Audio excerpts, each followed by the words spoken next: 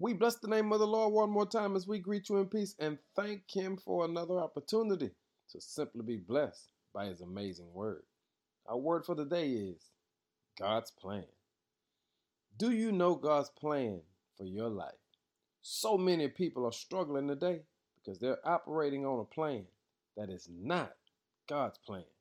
But in 2 Corinthians chapter 6, verse 18 says, "And I will be your father." Did you hear that? There's a design plan of God ever since the fall of Adam that you and I will eventually come to know that God wants to be our Father.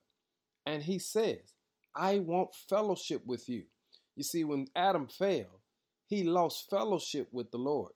But the Lord has already put in place a plan that He can again have the opportunity to be your Father. That means to establish righteous fellowship with you and family.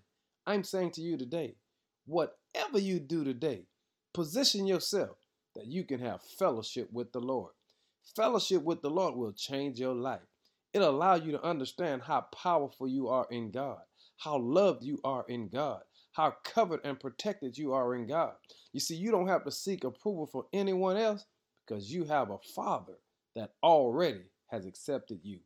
He says, "And I will be your Father, and you will be my sons and daughters." Family, I need you to take solace in knowing today that God has a plan for your life. God has a purpose for your life. And He said, "My plan, my purpose is I want to be your Father."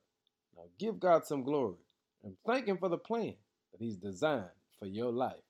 In Jesus' name, amen.